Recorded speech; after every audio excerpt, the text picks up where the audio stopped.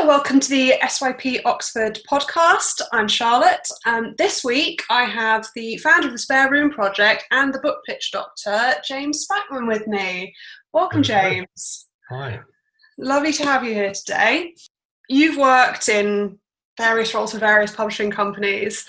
How did you come to publishing, and how did you find out that it was the industry for you? That takes me a long way back. To start with, I think the crucial moment was when I was in my last year of university, and I'd been doing English and I had absolutely no idea what to do. And I met, through a friend, Victoria Hobbs, who's now a very successful literary agent. And at that time, she was assistant to Toby Eady and Alexandra Pringle. So she was just starting out as an assistant literary agent, and she described her job, and I just thought it sounded like the coolest thing on earth. So I asked her how I could get a job like hers, and she actually suggested doing work experience with publishers to start with.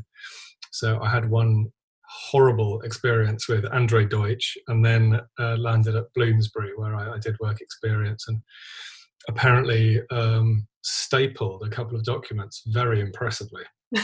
And therefore offered the job of post room assistant, which is what they had in lieu of a kind of a graduate trainee system scheme. And yeah, so it all started in the post room at Bloomsbury, and I for a while I couldn't decide whether publishing was for me or not, but I think actually quite quickly it really kind of became the only thing I wanted to do. There you go, proof that any experience can help you get your foot in the door, even if it is just in the post room. Absolutely, yeah. Although it's funny, I mean, and relevantly to the Spare Room Project, I look back and I think, you know, even though I kind of started in that indirect way, I was also really lucky, because when I did work experience at Bloomsbury, I couldn't have done it without being able to stay for free with my dad, who lived just up the road, and you know, get my meals cooked for me and stuff like that. So you know, even though for me at the time it felt just like, well, this is how you pay your dues, this is how you get into the industry.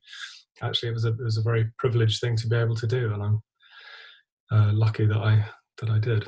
Yeah, actually, talking about the Spare Room Project, can you tell us a bit more about that initiative and sort of how you set that up? Yeah, absolutely. I think the inspiration came for it when I was at the Book Society dinner. God, it must have been 4 years ago. I don't know if you've ever been to it, but you know, the Book Society is this rather shall we say, old school networking kind of dinner club for senior publishers. And I just remember looking around at the all the diners, who I think there was some sort of discussion going on about diversity in the publishing industry, and I just had this sort of thought that all of them probably had spare room in their houses, and wouldn't it be brilliant if they could let an intern or a work experience person stay with them, somebody that didn't live in London and who otherwise would really struggle to do that work. I sort of expected somebody else to set it up. You know, I had the idea, but I kind of wanted somebody else to do the work, and nobody did.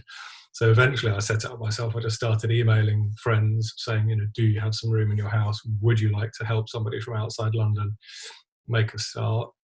People started to sign up. The Publishers Association decided to support it, thankfully, and they put a thing on their website, and so I started to get more applicants through that. And it just grew and grew, and I sort of professionalized it to a degree, you know, with a decent website, proper kind of, you know, email system and whatnot. A really big step forward came about 18 months ago when Penguin Random House generously sponsored it, which meant that I could spend a lot more time on it, and really making it a much more sort of robust system.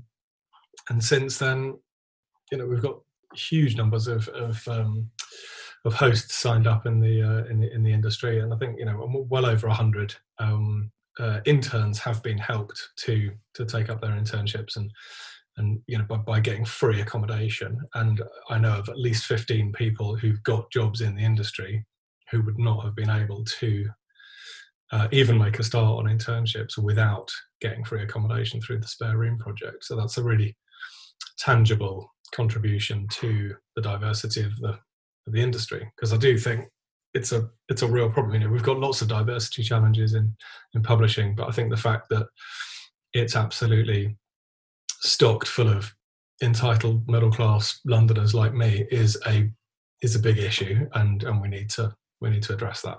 Totally agree, and it's a fantastic initiative. I think, and clearly it is making a really big difference to a lot of people. So that's the kind of positive news story we want from our industry. Yeah. So although I probably should say that it's for understandable reasons, it's on a little bit of a pause at the moment. Yes, of course.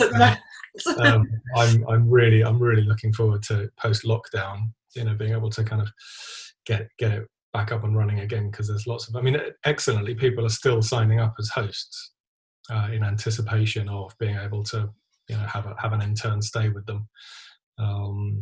I say intern, it's interns, but also people doing job interviews as well. So it's, even if it's for 1 or 2 nights, just to help somebody from, you know, whatever, Aberdeen come down to London and do a job interview that they otherwise would really struggle with.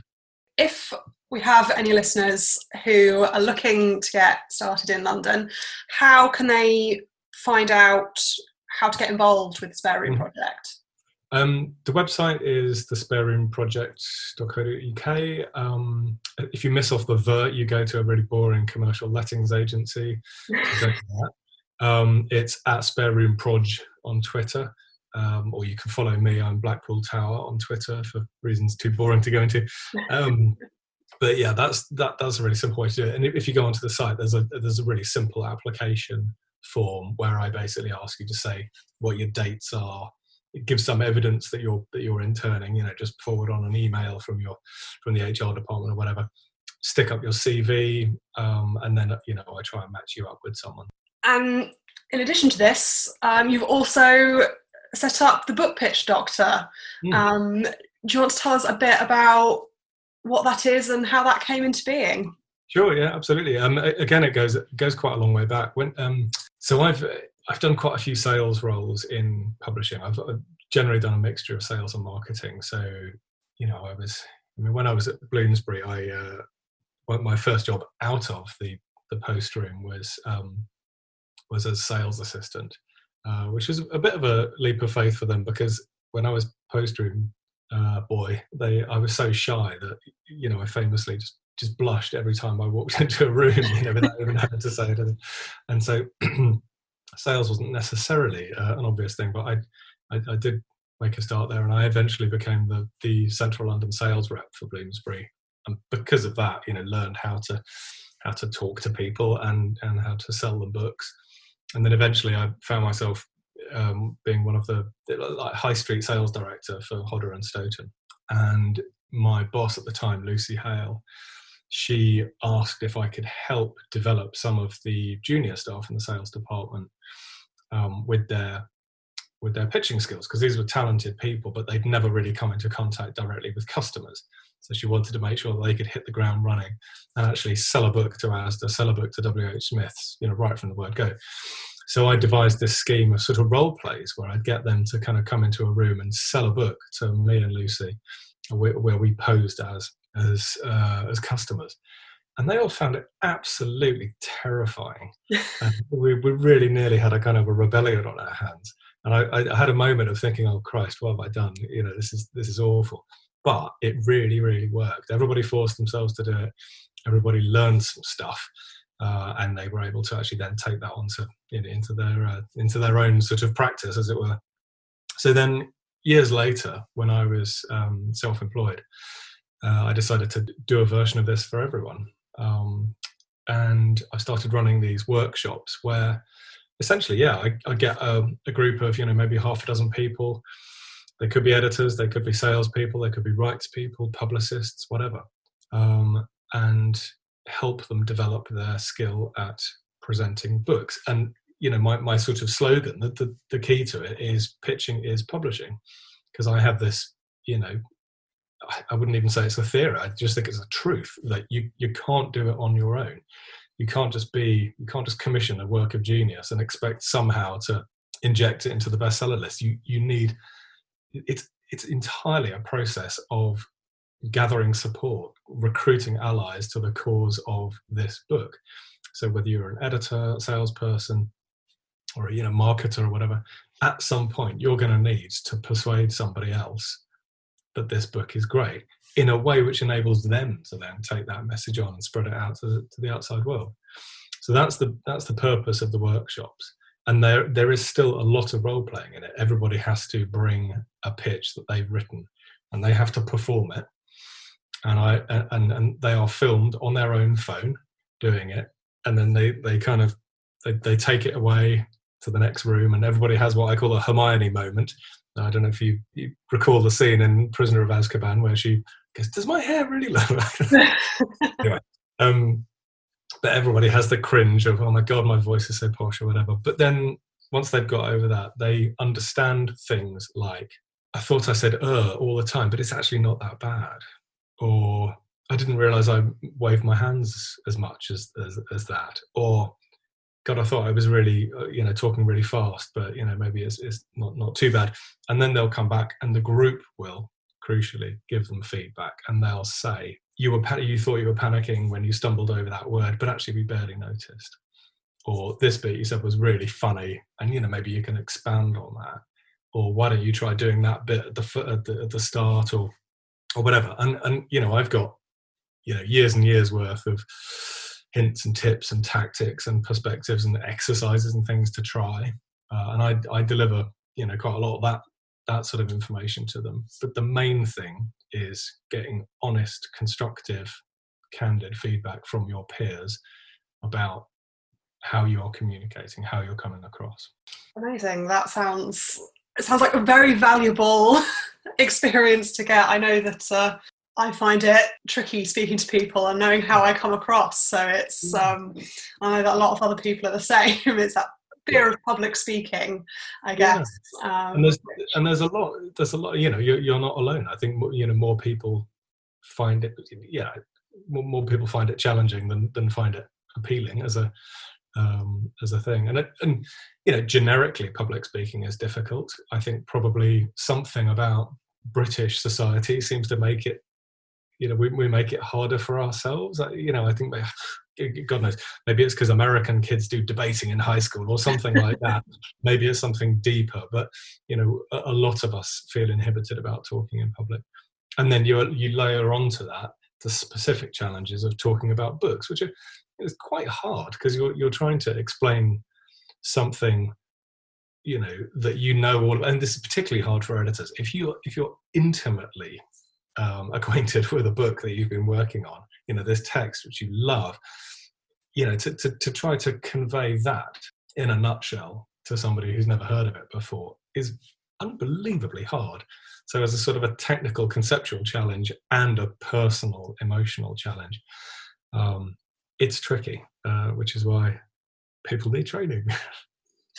Yeah, so the number of times I've tried to recommend a book to people and they don't, "Oh, well, what's that book about?" And I've really struggled to condense it. So I can't imagine having to do that as an editor. It's a whole other challenge. Okay. But, question for you though, would that be challenging in all situations? Would it be easier with a friend? I think it would definitely be easier with a friend because you share similar experiences, and often with my friends we like the same things, so that I guess is easier if but then if I'm just speaking to someone randomly, maybe a publishing event, and they say, "Well, what are you reading?" and ask me to tell them about it, that's then harder because you don't have the same cultural cues to bounce off. You don't know what that person necessarily reads in their spare time, so it's harder to balance. I think that's a really, really good observation, actually, because and I think sometimes it's easier recommending to friends just because you're in a relaxed environment and you're not under pressure to be professional. But yeah, you're absolutely right. Knowledge of those sort of cultural touch points and that sort of matrix of what you can compare it to, that really helps. But yeah, and as a result, I think quite often I encourage people to ask questions when they're pitching, which feels risky, because if I'm supposed to be telling the ASDA buyer, this is the new thing, this is the debut of the year, this is the best crime novel of the century or whatever, it feels a bit risky to kind of hand over control and say, have you read Galbraith, or have you are you a fan of Sophie Hannah or whatever, because they might just go no. But actually, if you make yourself do it, then generally speaking, you can pick up enough clues, even really quite quickly, to be able to use a comparison and explain what they don't know, your book, in terms of what they do know. You can probably make those connections quicker and more efficiently than you think you can. And you're running a charity initiative with the Book Pitch Doctor soon, aren't you? Do you want to tell us a bit about? Yeah, what that absolutely. Is? So the idea is, because obviously under lockdown, I'm doing the workshops which I would normally do face to face. I'm doing them online, which is something I've already been doing for ages with the Australian Publishers Association, getting up at 4 a.m. and doing Zoom calls with people in various offices in Melbourne and Sydney and whatever, which actually is a lot more fun than it sounds. But yeah, so I've started doing them online in the UK. In fact, just 2 days ago, I did a really enjoyable workshop with people from Penguin Random House, all from their bedrooms, which was kind of mad, but actually quite cheery. And going back to what you were saying earlier, I think they enjoyed learning something in lockdown, as it were. It felt like a constructive thing to do. But yeah, I'm going to do a charity version of the Book Pitch Doctor Wednesday the 6th at 5 p.m. and it's going to be over Zoom. It's actually going to be different to the normal workshops in the sense that I'd like to get as many people involved as possible. So I think we're probably going to get up to about 30 people, which is about 5 times larger than normal. And so rather than everyone doing a pitch and getting individual feedback, I think I'll probably just ask for a few volunteers to try something out and then give them a little bit of critique myself, get some feedback from the group, but I'll also convey quite a lot of hints and tips and tactics and perspectives and whatever from the course. So yeah, I think we said it'll be a 90-minute course, so hopefully it'll be something that lots of SYP members can sign up to. And what I'm going to do it for free. What I'm hoping to do is to be able to send the announcement to contacts in publishing firms and get people to sponsor places. So we'll kind of put a nominal fee on it of 50 quid for a space, but I'm going to talk to all the publishers I work with and see if they'll sponsor one or more places. And the money is going to go to the Book Trade charity, the Trussell Trust, and also Central London Samaritans. We're going to split it 3 ways. All very worthy charities to donate to. And as you say, SYP members will have the opportunity to put themselves forward for a place. SYP is offering a number of free places on your course. So stay tuned to the end of the podcast to find out how you can bag yourself a place. Thank you so much for spending this time with me, James. It's been really great chatting with you. Pleasure.